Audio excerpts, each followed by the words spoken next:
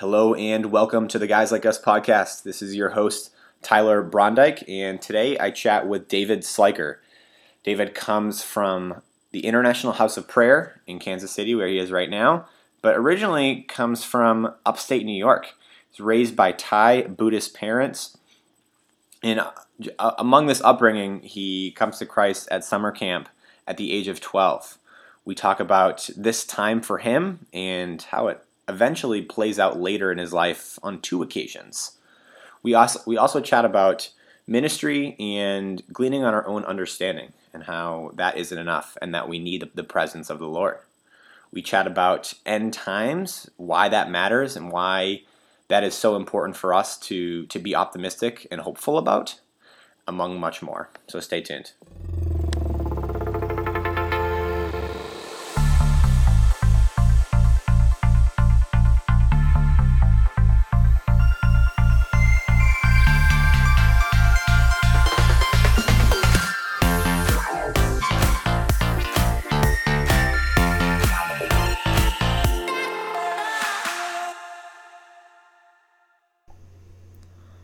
Hello and welcome to the Guys Like Us podcast. This is your host, Tyler Brondike, and today I'm joined by David Sliker. David is based out of Kansas City and is actually a senior leader at IHOP. And no, it's not the International House of Pancakes, as some of you might think, but the International House of Prayer based in Kansas City.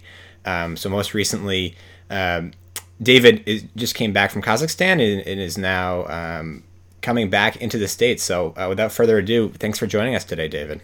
Yeah, thanks for having me, Tyler. I appreciate it. Absolutely. So how I like to kick off is just by opening up in prayer. So I can kick us off to start, and then I'm going to ask you to close at the end, if that's okay with you.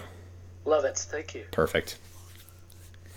Heavenly Father, thank you so much for bringing us together this evening. Just grateful and happy to be able to connect, while David's in the Midwest right now and I'm on the East Coast, and just be able to talk about the same God, and just this with the focus and just our faith aligned as well, and just really get into some good conversation, have some genuine talk and just hear what David's been up to, and just some words of advice and some lessons and experiences along the way, and hopefully how it can shed a light and just or even a spark to folks who are listening. Well, Father, I thank you. I thank you for this time, and I'm asking that you would be in our midst, where I'm asking for the increase of your presence, your spirit. I'm asking that you would speak to our hearts, that you would stir us, I'm asking for the increase of the spirit of prophecy. I'm asking that your heart, your voice, your desires would help govern this conversation, that you would lead us the way you do so well. And I'm asking, God, that as you do it, that you would release grace to know your Son more, that Jesus would be beautiful in this conversation, and that our hearts would be connected to who he is to greater measure. So we're asking for more. We're asking for more of you and all that we can touch related to what you want to give and pour out in the midst of us. We love you. We love your ministry, and we love knowing you more. So I'm asking, reveal your Son in the midst of this time in Jesus' name. Amen. Amen. Amen.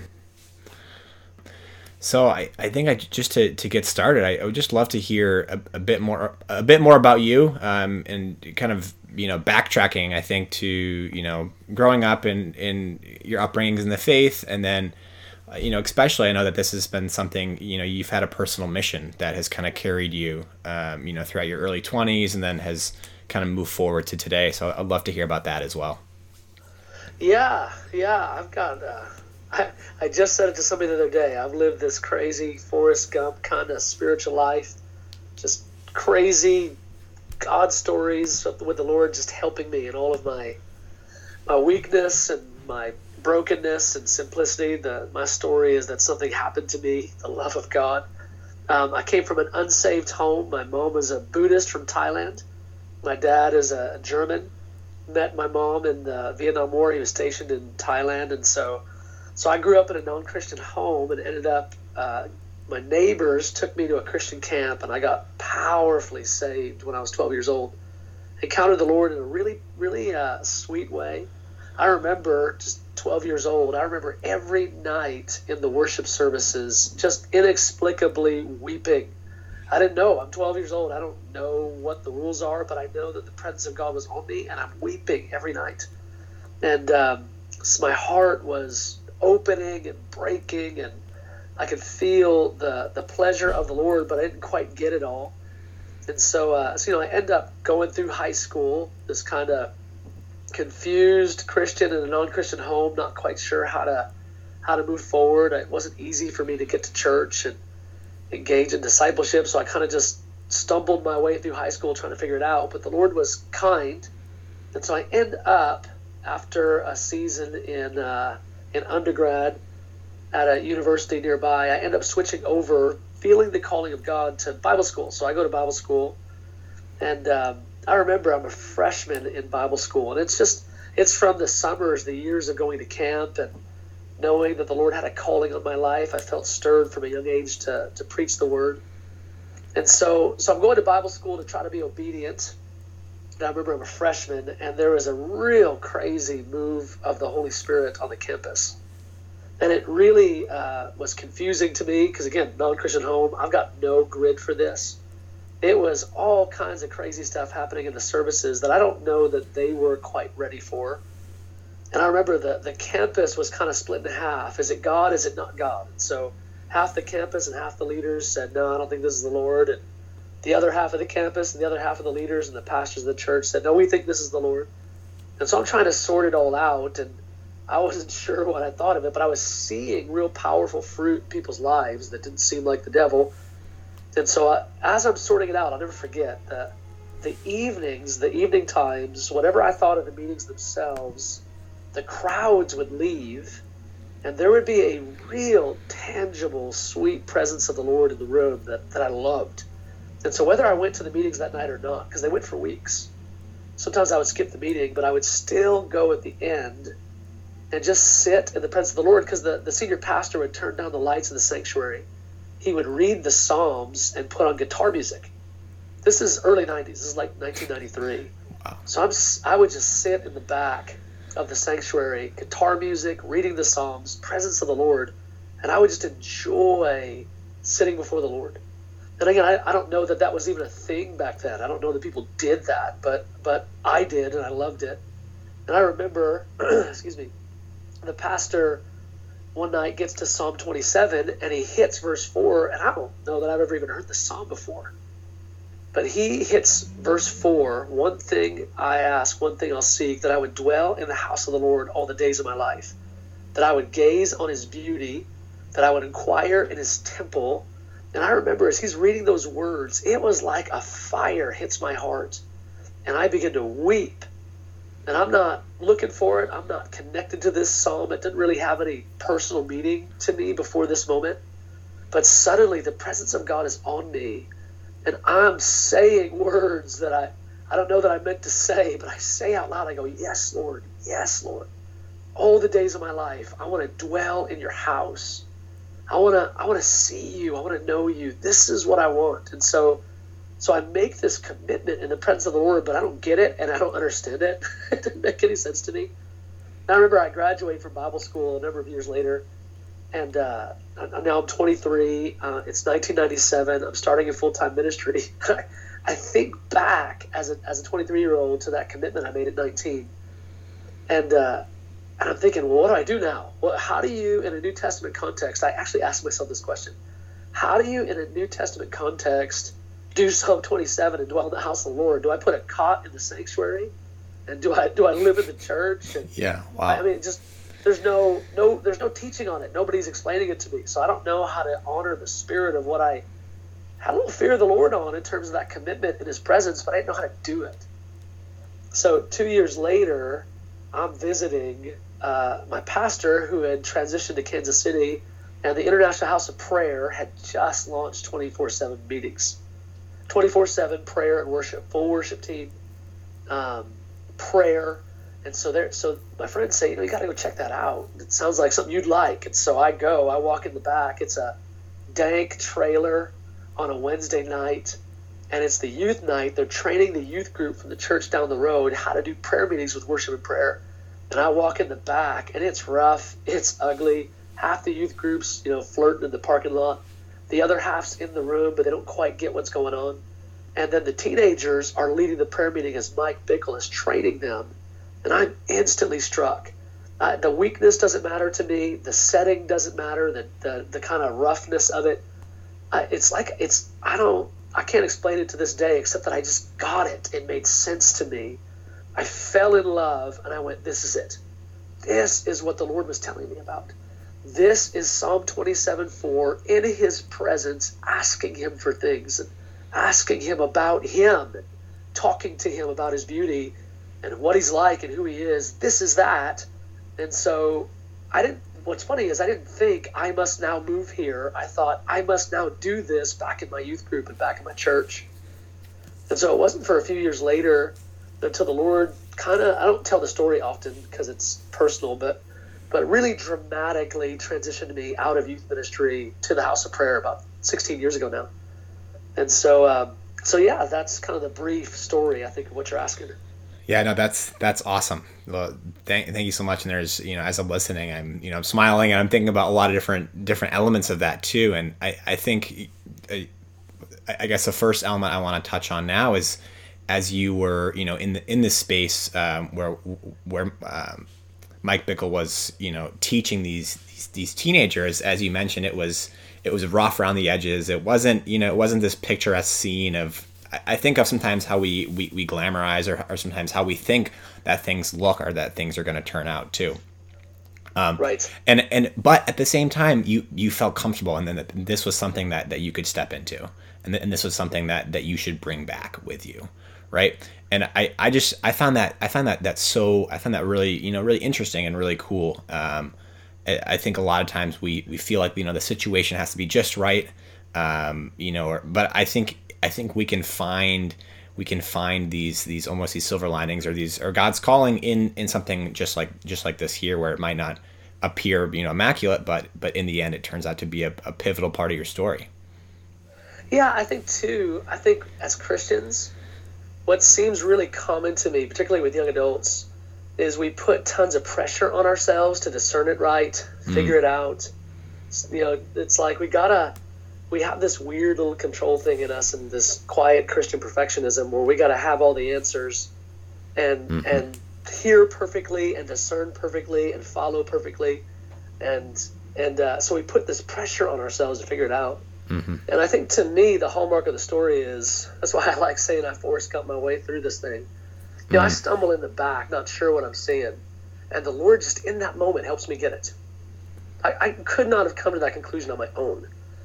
But and we forget how much of our story is the Lord helping us, breaking in, getting us to the right place at the right time without violating our free will. At the right moment, the light comes on, and it makes sense to us when it shouldn't make sense. Mm-hmm. But I knew in that moment, to me, as rough as it was, I had already kind of come to the end of myself as a youth pastor. You feel like in your early days of ministry, you run on gifting, and you find the limitations of gifting in your inability to keep people loving Jesus. You can't make them love Jesus, and you can't keep them loving Jesus when nobody's looking. And so you run into your limitation and your weakness, no matter how gifted you are, really fast. And so I had run into it, and I was already kind of in the place where I'm thinking, I gotta add prayer to this mix because I am not impressive. And so I'm wanting prayer, but then the combination of worship and prayer, I saw how I could get teenagers in the game. Because the music element for a teenager, a raw rock pile, cry out to God prayer meeting isn't populated by tons of teenagers. Mm-hmm. But now, 16 years later, you add music to that thing, teenagers run to it. And they pray the word, and they go deep, and they connect. And it has staying power. It's one of the best discipleship mechanisms I've ever seen. Mm-hmm. And it just made sense at the time. Wow. So yeah. So prayer at the time, and then incorporating worship was that element of discernment that you need to incorporate. Is that correct? Well, I'm not sure I understand what you mean. Yeah. What you mean? Yeah. So just as you're speaking on gifts and, and just being called to be a youth pastor, but at this stage, this is something where you felt that the power of prayer and also power of worship were two elements that really helped you, I guess, respond and discern God's word, which was something that was maybe a bit challenging or a bit uncertain in the past. Yeah, I guess I would say it like this. Matthew chapter 5, right at the beginning, when Jesus lays out the Beatitudes, he says, "Blessed are the poor in spirit, for theirs is the kingdom of God." And what I had not run into yet, when you're in your 20s and you've got some giftings and some charisma and some dynamism, energy, and things are working, you run on the fumes of your own abilities and strengths. But ministry is funny. You can get people to show up. You can get them in groups. You can get them doing stuff and rally the troops. Charisma can take you far in American culture. But what it can't do in any culture is make someone love Jesus and make them keep loving Jesus when no one's looking. And so that what I ran into was my spiritual poverty. It's like, wait a minute, my charisma it can get them into the room and get them to come to the retreat, but I can't get them to choose to not sin and to choose to reach for God when I'm not around. And so that realization is just the very human realization and humility of God's grace to show me, like, oh my gosh, they need more of God. They need more of God's presence. They need that intangible, sometimes undetectable presence of something beyond me that I can't give them, that only God can do. Like, I need to shift gears here to not, be so meeting oriented and event oriented and get them in the room oriented and take them out for coffee and imagine it's awesome. Like, there's all the books and the strategies and the whatevers. I need something more than that. I need that presence of the living God that does so much more in 1 minute that I could do in 10 years. And so that's what I ran into as a youth pastor. I'm guessing others have run into that. It's the weakness of ministry when we're running on the fumes of our own gifting. Wow, I love that. I want to backtrack again, actually, and go back to earlier in your story. You mentioned that at the age of 12 years old, coming from a family that, as you mentioned, your mother is from Thailand, and your just parents aren't involved in the faith, in the Christian faith. I want to know, is this something that you mentioned at the age of 12? It was pretty clear for you that God was calling you, and that you really wanted to give your life to Christ. Do you think, as you talk about this story, do you ever run into other folks that are like, oh wow, I didn't know that somebody could maybe have that much understanding at that age? I know for me, I didn't feel like Christianity or just the whole concept, really, I couldn't comprehend it at that age. So I kind of want to hear a bit more about this, this time when you were 12, and if you kind of feel like a lot of folks that you've encountered have kind of had this instantaneous moment, or if for some people it's been a little bit different. I mean, I think the easy, quick answer is that everybody's different. But what I have found that's surprising and interesting, and again, I love the way the Lord writes the story. So I get saved at 12, and I'll tell you a crazy story if you don't mind. Absolutely. So this isn't quite what you're asking, but that's encouraged. Yeah, I know. So I'm 12, and again, I get marked in an unusual way during this week at camp, Christian summer camp. I come home. I have a burning desire to preach the gospel that did not come from me. And I would spend the rest of my summer, I would go to the backyard by myself, and I would just preach to the trees. I didn't have anybody to preach to. I wasn't part of a youth group. I didn't know where to express this ministry desire that came out of nowhere. And so I would go in my backyard and I would preach to the trees. And I did that for a while. Like, I would do that the rest of the summer, then went back to school, did bad, failed, messed up, typical teenager. Go back to camp, 13, get struck again, go back, preach to the trees some more. Every time I'd touch God, I'd come away with this inexplicable desire to preach. So now what's crazy is my Bible school, we would have like a prophetic kind of presbytery prayer time for our seniors, our graduating seniors. And so I'm graduating, and it's 10 years later, and so when you're a freshman and a sophomore at this school, you watch these prophetic folks come in and just kind of pray and prophesy over the seniors, and it was always freaky to me, because they would hit the mark just every time. They would say stuff that they couldn't have known. And you've known these seniors, and you're watching the Lord read their mail. It was that was a pretty transformative experience for me. But it also kind of put the fear of the Lord in me. I remember I spent the week leading up to that time repenting of every sin I could think of. I was like, okay, Lord, I don't want to be that one where they whisper in the ear and you're going, oh no, I think that person was in sin, just all this stuff you rationalize. Yeah. And so I'm sitting in my chair and waiting to see it's just such a cool moment. Like, what is the Lord going to say about me? What's the Lord's summary at the end of this season of my life as I'm transitioning to full-time ministry? Wow, how's the Lord going to summarize this season? And so the first words out of the mouth of one of the folks ministering, she goes, so you want to preach? And my eyes get big. Nobody in my Bible school knew that. I didn't talk about that. That was a secret of my heart. She calls it right out. So you want to preach? My eyes get all big and I start to tear up. She goes, oh yes, young man. I see you as a boy preaching to the trees in your backyard. I just start bawling. I can't believe it. And she starts to unpack just this whole encouragement from the Lord about preaching and not focusing on the form, but the substance and the knowledge of God. I mean, when I think about it now, related to what I'm doing now another 20 years later, it's crazy. So then the next guy comes in, follows that, and he gives this just outrageous prophecy about preaching and the calling of God in my life to preach. It was crazy. So now I'll tell you another crazy one. So now it gets crazier. It gets crazier. Jeez, that was crazy. Okay. So I'm wrecked. I'm 22. I'm wrecked. I get into full-time ministry now. So that year, that would be 1996, 7-ish. So now it's a number of years later. Fast forward, it's 2009. It's spring of 2009. I'm in Pasadena, California.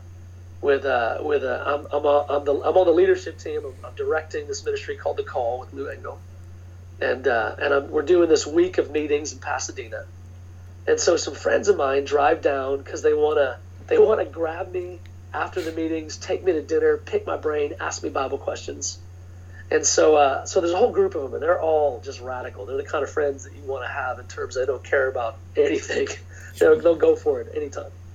And so they're asking me questions, and I'm feeling funny, like something's up, like I feel the presence of the Lord, and I don't quite understand what's going on. So I just kind of stop and I go, guys, I don't get what's going on, but I'm not in a Bible question answer mode. I feel like you guys are supposed to pray for me. I don't know why. I just feel like I need to ask, will you pray for me? Well, these dudes are like, they don't care about nothing. They don't just kind of put a nice hand on you and pray softly. They're the kind of guys that are in the middle of a trendy, hipster, young adult Pasadena restaurant, crowded, packed out, loud music, they don't care. They get up, they put their hands on me, and they loudly start to pray. And I'm pretty massively embarrassed. But before I get a chance to be embarrassed, the presence of God falls on our prayer time, and I'm totally thrown off. This is not what I'm expecting. And all of a sudden, my friend next to me looks at me and goes, David, the Lord showed me you as a young boy preaching to the trees. You've had a calling on your life to preach from age 12. And he begins to call that out and repeat almost verbatim the prophetic word that I got when I graduated Bible school from the other folks. He lays out the exact same word. I am freaked out. So anyways, I won't tell the rest of the story. But the thing that marked me with, amongst many things, is I walked away from that going, man, the Lord doesn't condescend or diminish the decisions of a 12-year-old. He actually dignifies them. They matter to him. In other words, the choices that a 12-year-old makes to love God, the Lord notes it, he marks it, he remembers it, he calls it out. It matters. It's real. the decisions I made at 12 to love God and take his word seriously are as important to him as the ones I make now. They are as dignified, as important, as meaningful to his heart. And he doesn't take them less seriously because I was less mature. If anything, he takes it more seriously and has reminded me of that through my life, that this is his story. He's doing this, but it matters. My response matters. And what's interesting is, having nothing to do with these two prophetic words, we took a year every Saturday just as a youth ministry at IHOP, because I was helping lead the youth ministry for a while. And we prayed for 12-year-olds to encounter God for a year every Saturday for 2 hours. Just prayed for 12-year-olds. And what we found out, because we have a web stream that connects to about 1 million people worldwide, we found out that families with 12-year-olds would tune in to the prayer meeting at that time and lay hands on their 12-year-olds as we were praying. And so we heard so many stories of God radically encountering 12-year-olds, make those 12-year-olds making serious decisions related to their future in ministry, giving their teenage years to the Lord to prepare for the calling of God in their lives. And, I know lots of them now. They're walking with God. They've gone through our Bible school. They're in ministry. They're doing crazy things in missions. It's sweet. Those Jonathan Edwards called them sweet resolutions, and those sweet resolutions made by 12-year-olds, they really matter. They really do. And so sure, everybody's different, and everybody's capacities and comprehensions and seasons and moments where you come into realization. I don't think it's age. I think it's grace. I think the Lord meets some at 12 and some at 15 and some at 20. And I think the Lord knows why related to our frame. But it's all grace. It's all the Lord meeting us in the right place, the right time, in the right way. And it sets us up for what he's going to launch us into in the days to come. Wow, that's two very crazy stories. So I just want to confirm, so everybody. So the folks that were with you in California, that spoke to you and said, we saw you preaching to the trees. So there was 0% chance that these guys were actually in that place with you, or in the same area with you back home. Yeah, 0.0. 0.0. Yeah, actually, because I'm the biggest skeptic of all, I asked them. I said, "Do you know anything about my story?" And of course, I didn't meet them until my 30s. The first round happened when I was 22, graduating from Bible school. That's upstate New York. That's a whole different denomination. That's a whole different group of guys and girls that know me that I don't really connect with that much, because I haven't done much. I mean, I've preached at conferences related to that denomination, and I've connected with ministries and friends a little bit, but mostly when God transitioned me to IHOP KC, it was like I left one tribe to go to another, and so it's a whole different group of people that have no reference point or context for that other Bible school life. And so yeah, I didn't meet them till my 30s. They were nowhere near that room and had no grid and didn't know the story. So yeah, I did what you did. I quizzed them pretty hard. Like, wait a minute, because a few other things happened in the tough prayer time as well that had a similar impact on me, that I went, wait a minute, have you been listening to my tapes? Have you been, it just kind of threw me off a bit. So I kind of went after it, but yeah, no chance. Wow. That's awesome. And the next thing I want to transition into, your time at IHOP KC now, or, IHOP KC and when you first got there. So can you just... So wait a minute, I'm going to ask you a question. Absolutely. Because I went into this podcast cold. We don't know each other so very well. I don't know your audience. Does your audience have a grid for anything I'm saying? You know what? So I think there's a lot of folks that aren't super familiar with the International House of Prayer, and I think there are folks that are that I think the good thing is that people are coming from a lot of different backgrounds, a lot of different areas right now. So I think there'll be some folks that understand and some folks that are a bit confused. Yeah, no, I'll say this: I don't tell that story often at all, and so I thought our podcast was going in a really different direction related to practical Christian fire for Jesus stuff. So this is fun. Awesome. Well, you know what? It can change back and forth in direction too, and that I think that's the beauty of it. So, I want to transition now into, I guess, hopefully maybe into more practical. But so can you talk? I would say though, just for fun, I think that the Lord speaks. It might be new, but it's super practical. In other words, at the end of the day, whether you believe the Lord speaks or not, grace matters. That we're doing this because God is for us and helping us, rather than our own strength and initiative. To me, he's called the God of all comfort and the Father of mercy. And his mercy and his comfort is he's working on our behalf versus our need to deliver ourselves. That's a huge comfort. And so even for the folks out there this is new to you, the concept of grace and the loyal commitment of God to help us in our weakness, that's the bigger point than, wait a minute, did God spoke 3 times, and what does that mean? And I think the bigger point is that God is helping us in our weakness because he enjoys us in our weakness and is committed to get us to where we're going. I think that's the bigger point, just to be helpful. That was very helpful. It was a very good job kind of showing the bigger picture. So I'm glad you surfaced that. Well, great. So I want to talk about, just IHOP KC. Can you kind of give me a, 15, 30 second spiel of what you're all about? Yeah, primarily what we're about is we've been doing a 24/7 prayer meeting, night and day. Full worship team on the platform, 50 to 200 in the room on average. And we started in September 1999, 24/7, and September 19th. And from that point forward, a continuous prayer meeting with full worship. So worship and prayer has not stopped from that point forward. And a few years later, we added a web stream to it. It's the longest running continuous broadcast in history. 1 million people from nations all over the earth, they engage in those prayer meetings and pray with us. And so that's primarily that's where we started, a prayer room, serving Kansas City and the nations of the earth, contending night and day for breakthrough and justice and transformation and missions. Praying for missions it happens every prayer meeting.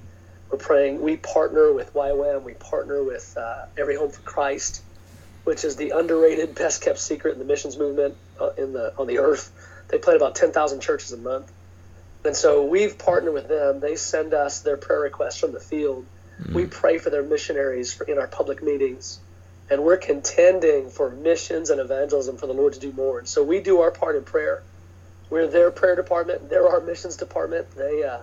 They go with the prayer cover and testify and report back related to what prayer is producing. So we love that relationship. But then on top of that, connected to the prayer ministry, we're also a local church. Our prayer ministry, our prayer room, has about 500 full-time staff. We're a missions base, and so we're a missions organization. Just the prayer side of missions. But then we also have a local church, which has about 4,000 attached to it on a weekly basis or more. And then we're also a university, a Bible school, ministry school, music school. And there's about 500 that are associated with that full time. So yeah, that's primarily who we are. But so the training, all the equipping, that's equipping leaders and worship leaders and musicians for prayer and leadership in the body of Christ. Local church, serving the people and the city, and then the prayer ministry, connecting with missions and praying for breakthrough across the earth. So that's the quick version. Awesome. That was a great version. And I guess moving forward, I know that Mike Bickle was somebody that that was and is, I'm sure continues to be a influential part of your life now. How you came to IHOP through with a calling from and just speaking also on discipleship and kind of what that entails and what that means for you, and then is there things that you have that you've learned from him and you have just learned over your time that you, I guess, now try and preach or just rub off on others as you continue in your ministry? Wow, yeah, I mean for me that's a big question. I would say that Mike Bickle is probably the single most influential leader my whole life. I mean, I've been with him for 16 years now. The other leader of that kind of influence would be a man named Bob Sorge. He's written a number of books. He lost his voice in the early 90s, and and speaks with great pain, but he travels and preaches and writes. I would say those two figures would be the single most influential figures in my life, leadership-wise. And so to talk about, I mean, I've been with Mike. I'm 44 now. I've been with Mike since I was 27, 28. And so Bob, the early years after I graduated Bible school, I was a youth pastor with Bob. And then Bob transitioned to Kansas City and just wanted to be at the church, wasn't even thinking House of Prayer. And it wasn't because of Bob that I moved to Kansas City, but we were visiting Bob and Marcy Sorge when we first touched the House of Prayer. And so that's part of the story. But yeah, when I started connecting with Mike, how do I summarize that? I mean, I would say that one of the most powerful dynamics of running with Mike and serving what the Lord's doing here with him. I mean, I would say I'll always be grateful for the perspective and the wisdom that Mike's given related to longevity. In other words, here's how we keep our heart alive. Here's how we keep our heart connected. Here's the tools that keep us loving Jesus through the pain, disillusionment, frustration, smallness.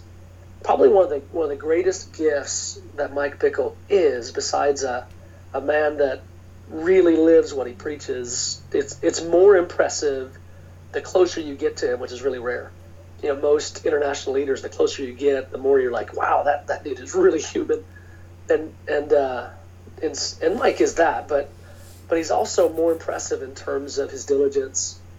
But the thing that I've appreciated more than that, the authenticity and the diligence, is the perspective on a refusal to entertain hype and exaggeration, to call it what it is, and to find Jesus in what you're doing, not to find, in ministry, you accidentally find a sense of worth in the size of your impact.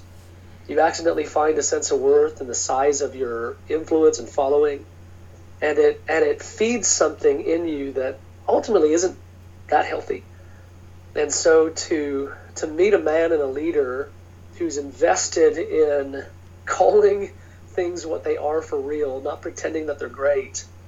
Because at the end of the day, ministry of any kind is going to be fabulously small in its impact, particularly if you measure it according to the Bible's measurement. The Lord's not so impressed with how many are showing up for your Sunday morning meetings. He's moved by how many are giving themselves to the Sermon on the Mount when nobody's looking. And so the size of the meeting, the size of the impact, the size of the following, it's all a lot smaller than we want to admit. People's responses are not so impressive. People's follow-through isn't great. Our own follow-through isn't amazing. Everything about ministry and the kingdom and the body is radically unimpressive because of the weakness and the brokenness and the humanity of it all. It magnifies the tenderness and the generosity, the kindness and the love of God. He loves working with weak people. He loves it. And so I find the more we're honest about the smallness of it all, the more amazing the love of Jesus is and his investment in us to do this with us. And the dignity of our partnership, our labor, it really matters to him. He loves it. And that connection that we're doing this with him for love, not for him for numbers. Because at the end of the day, it's just never as impressive as we pretend it is. So to do it with him for love and have that be the secret of longevity, in other words, through the decades, through the pain, through the disillusionment, through the difficulties and trials and storms of life, and there's many of those.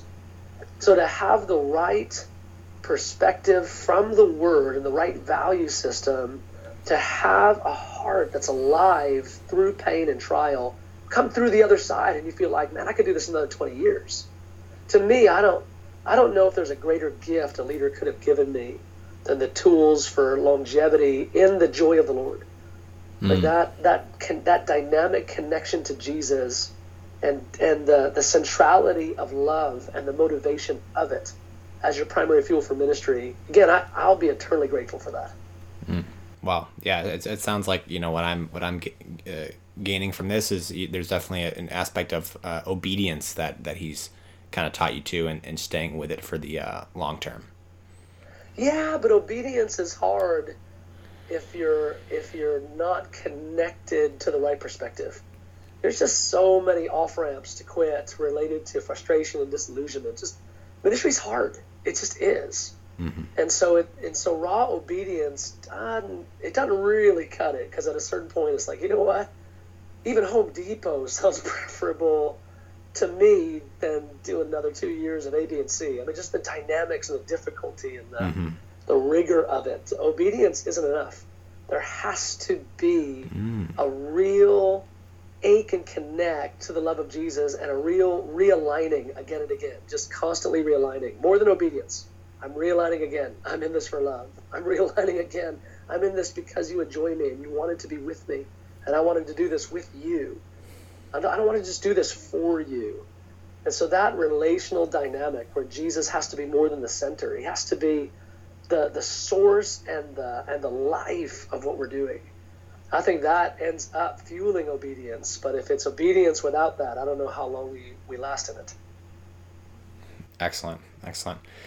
Great. Well, where I like to go next now is actually kind of delving into a bit more into one of your books. So getting a bit more biblical.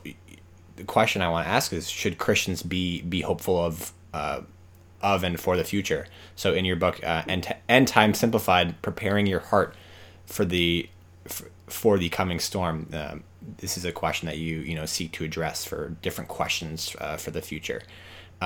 So I want to just kind of hear a bit more about what people can expect from this book, and then possibly an example or two of how folks can prepare for end times. Yeah, I think I'll give the simplest sneak preview in the history of mankind. Real simple. I call the book of Revelation the end time book of Acts on a global scale. I call the book of Acts the first century book of Revelation on a local scale. And I think when you understand that as your kind of entry point, it changes the game a bit. Because when I think what we end up doing with eschatology is we end up kind of just being dismissive of it, because we don't see the worth and the value.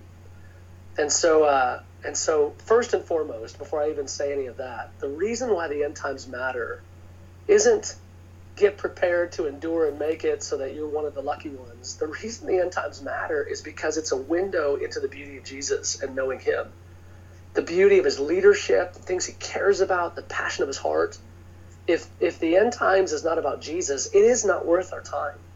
But if it is about Jesus, then it's really worth our time, because it's a beautiful, I'll give you kind of a dorky analogy. It's take your kid to work day.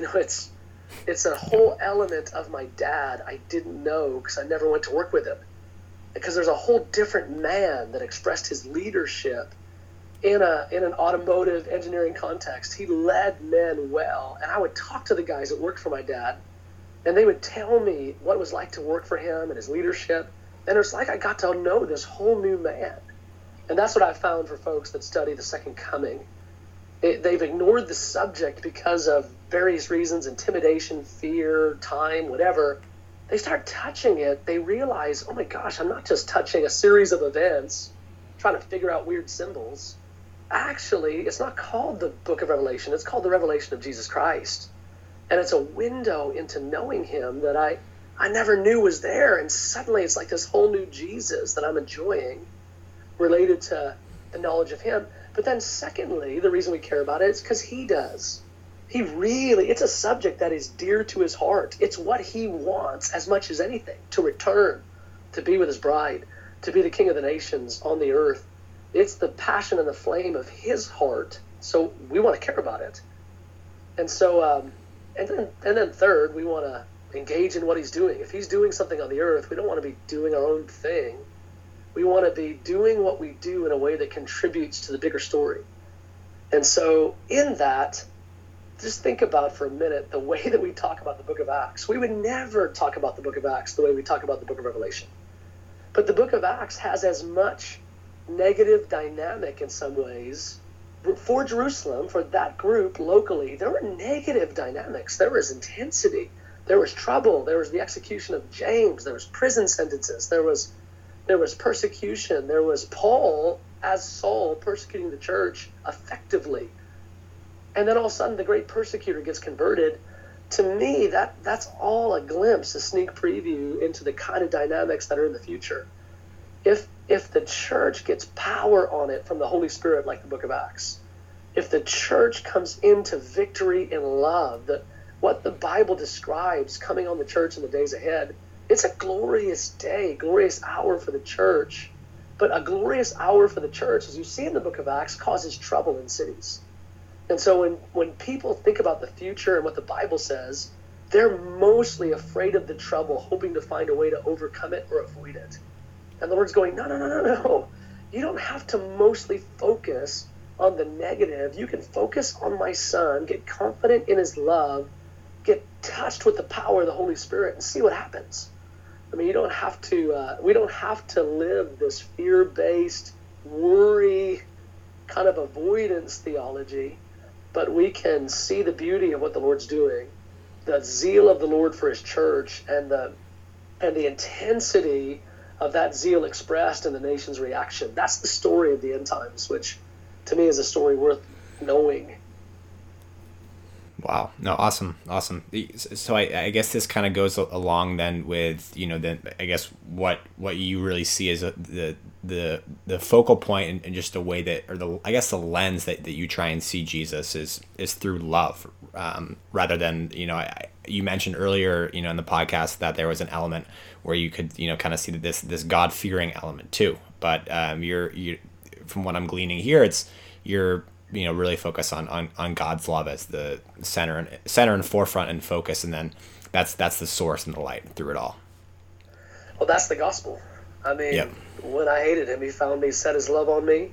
All his heart, soul, mind, and strength was given in love, and then he put his Spirit in me. There's no bigger statement besides the cross of his love and affection and commitment. I mean, you have the most powerful being in the universe, the man from Nazareth who is God, who bled, suffered, and died, conquered sin and death, to be with you as a friend and fight for the relationship forever. He's fighting for you with loyalty when you don't even have the wherewithal or discernment to fight for yourself. The statement that he made from heaven to put his Spirit in you. I mean, these are gigantic statements of love and affection. And then, of course, Paul makes the biggest statement, Romans 8:1. There's therefore now no condemnation. There's peace with God, Romans 5. There's no condemnation, no rejection. There's acceptance, no rejection, no accusation. He doesn't count your transgressions against you, 2 Corinthians 5, but he turns them for your good because he loves you, Romans 8. I mean, you've got this story throughout the New Testament of this outrageous, loyal commitment of a fiercely jealous God who's not going to quit when you get funny, doesn't define you by your weakness, and fights for you to be who you were made to be. To me, it is a love story. I mean, it is a fiercely powerful one, and the deeper we connect to that, the more that we're equipped with confidence for today, but also the storms of tomorrow. We've got to be anchored in that love. Awesome. Last final few questions and thoughts here. Hope I'm not being too preachy. You're just poking me.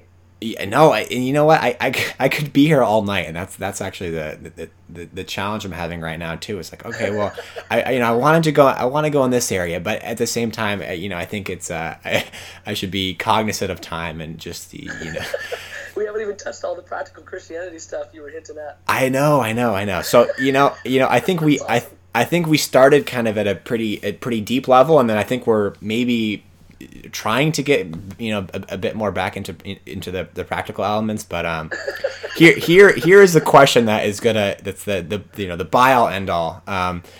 What advice do you have for folks who are looking to get started and learn more about Jesus? Yeah, I think there's got to be a change in our prayer life, in my opinion. I think prayer is valued by every believer in the body of Christ, but rarely engaged in. And the reason isn't because we're all bad Christians.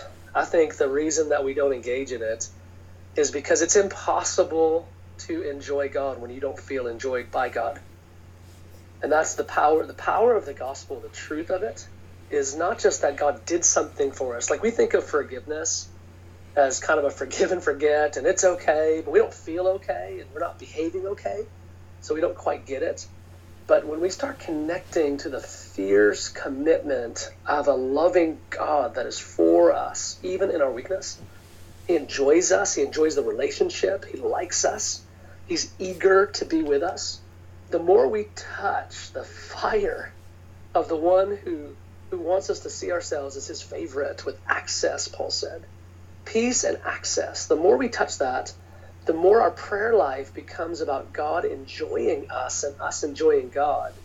Not, the to-do list of things we feel like we need to be better at, and our needs, which he wants us to bring our needs. But I find when you're coming to a God that you think doesn't enjoy you because you project your insecurity and your own evaluation of yourself onto him, so you're coming to a God that you feel like judges you negatively. You're coming with a to-do list that you want him to add his power to so that it goes better. You're coming with a needs list that you're wanting him to answer, but you don't really believe he's gonna. That's why you end up prayerless. But when your prayer life shifts, when it's not about primarily that, but it begins with the beauty of Jesus. In other words, the more that your prayer life is about Jesus and about who he is and how he feels, and you're connecting to the truth of how he feels about you and his enjoyment of you, and you're talking to him about that, which means you're talking to him from his word. Your prayer life is Bible-based, and you're talking to him from his word, which doesn't take a ton of work. Doesn't take a ton of thought or depth. You're just opening the Bible to the truths of what he's done and how he feels. And you're talking to him about it. You're going, Lord, help me understand this. Or you're saying, Lord, thank you for this. Or you're saying, Lord, I love that you're like this. I mean, that's an underrated, underutilized dynamic of prayer that actually keeps us from praying. And the more we do that, then it spills over into how we pray for our friends and our family. And we end up not just feeling what he feels about us, we end up feeling what he feels about our friends, about our family. We feel it. And so we end up loving them differently. We end up praying for them differently. We end up relating to them differently. And prayer becomes addictive because it's a real connection. It's not a business meeting. I think lots of us are having business meetings with functional conversations that are one way, hoping God comes through. But a real relational connect at the heart level around who he is actually changes the game. And anybody can do it. You don't have to be Mr. Super Spiritual Deep Guy. The whole thing was built by God to work for the weakest of the weak. So I think we do that. I think that's the game changer. Sweet. Last question for you. Want to know? Wait, real fast. What do you think? What I think I think that was a lot. And I think the end point is something that I'm gonna hold on to, and it's on. I think mentioning that it's not just a business relationship or a business meeting, and I think it takes a lot more listening, and it takes a lot more active listening too. So I don't know. I completely agree, and God's gonna find you wherever you are, and I really like the last point you mentioned on you don't have to be some spiritual guru or somebody who's super just I guess I don't know the language that you use, but God will find you where you are, and it takes a lot more listening. And I think a lot of times where we get caught in the phenomenon of just asking and requesting, which is great, but I think you also have to hear what he's asking for you as well. You got it. I think prayer is better when you know who he is versus the other dynamic where we're skipping the relationship to focus on the need, which again, needs are great. He loves it. He's in, but there's more to it. Absolutely, yeah. So it's a two-way street. It's a two-way street, and I think that's something that, as you mentioned, there's times when it'll be right in front of you, and the snap of a finger, and you can feel it. And there's other times where it might not feel like you're completely having this this two-way conversation. And I think holding yourself accountable and just checking back in with yourself and with God of how that's going too. I think too, perspective helps. In other words, it's not about how you feel about the prayer time. It's the revelation about how he feels about it that changes it. Okay. In other words, did it move his heart? You showing up, just the power of faith to show up, faith to open our mouths and say words. The more we're connected to how that makes him feel and how that moves his heart, takes out of the equation how we felt about the time. So we're not dominated by our emotions, we're led by the truth. Yep, I agree. All right, well, last question I wanted to ask for you, and then if you have any questions for me too, you can you could ping me too. I've been prodding at you a lot, and you've been preaching, and I don't consider myself a preacher, but when prompted, I will respond. Just I want to know, what is something something that you feel that people should know about you, and just really anything else that you want to mention. And then where can we find out kind of what God's been doing in your life and continue to follow your journey? Yeah, I'll say this. One thing that you should know about me, I talk like this in normal life in a coffee shop. I'm realizing, because you don't know me, it does sound like I've got prepared sermons that pop out, but I talk like this just in life. And so just for fun. But yeah, I think I think that's a good little personal point. Good. So I'm really catching you kind of, in your element then. It's not scripted, this is straight from the heart. Yeah, I mean, I think he's worth it. And so this is what I've given myself to. But yeah, to answer your other question, where can people track my journey? There's a few places. You can go to my website, davidslyker.com. There's a ton of stuff I've written there that answers lots of your practical Christianity questions. And then, ironically, lots of my sermons do as well. You can find lots of those on YouTube. You just type in my name. But then ihopkc.org, we have a whole resource section where you can listen to our preachers and our teachers. And you type in my name, there'll be about another 30 sermons or so that pop up. And so you can track there if you want more resources. And of course, as you mentioned, my book, End Time Simplified, that's a great resource for beginning to equip the heart for what's coming in the future related to the plans of God. And so those are a few. And then, I think from there we go, stuff like this. Awesome. Yeah, I think that's a great place to get started, and I'm sure I'm going to be obviously putting this podcast out, and then I'll be reaching out to some folks who I think will find extreme value in this as well, and it's a great place to start. So great. That's all I had. Do you have any questions for me? And then if not, then I would love for you to close us out in prayer. Yeah, I've got a ton, but I'm sensitive to your time. I think we've probably pushed the limits of this podcast. Perfect. Yeah. You can ask me questions offline. How's that sound? Love it. Perfect. Okay. I think it's great. Perfect. Happy to pray. Thank you. Well, Father, I thank you for this time. I thank you for Tyler and his ministry and what he's doing. God, I'm asking that you would set your hand on him in a new way in the days to come. I'm asking that you would breathe upon the things that are stirring in him, the things that you're awakening in him, the ways that he's wanting to pursue you in new ways in a new season. God, I'm asking that you would begin to speak in powerful ways through his labors and what he's doing. I'm asking that you would set your hand on the listeners. God, I'm asking for those that are listening right now that are to varying degrees thrown off or stirred, awakened or having questions. God, I'm asking that you would meet them. I'm asking for the gift of the Holy Spirit as a teacher. John 15, the one that will lead us into all truth and tell us of things to come. I thank you for the gift of the teacher. I'm asking that you would open up the word to these listeners and different ones that are hungry and wanting more of you. I'm asking for that gift of more and that gift of understanding that only you can give. I'm asking for that light to come on in our understanding as we begin to ask questions out of conversations like this. In Jesus' name, amen. Amen. Amen. Well, thanks so much, David. I really appreciate your time, and I'm sure we'll be in touch soon. Yeah, thank you.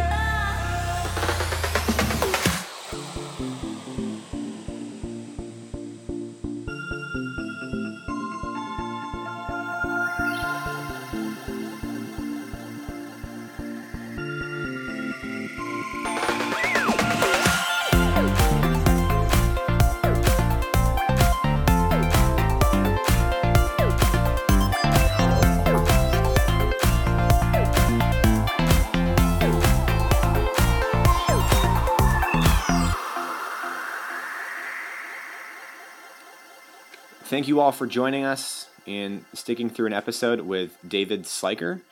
This is your host, Tyler Brondike, and we are signing off on this episode. But before you leave, feel free to leave us a review on iTunes and give us a rating, and that would be greatly appreciated. So thank you all. If you have any questions, would like to provide feedback on this episode, please feel free to reach out to me directly. Thank you.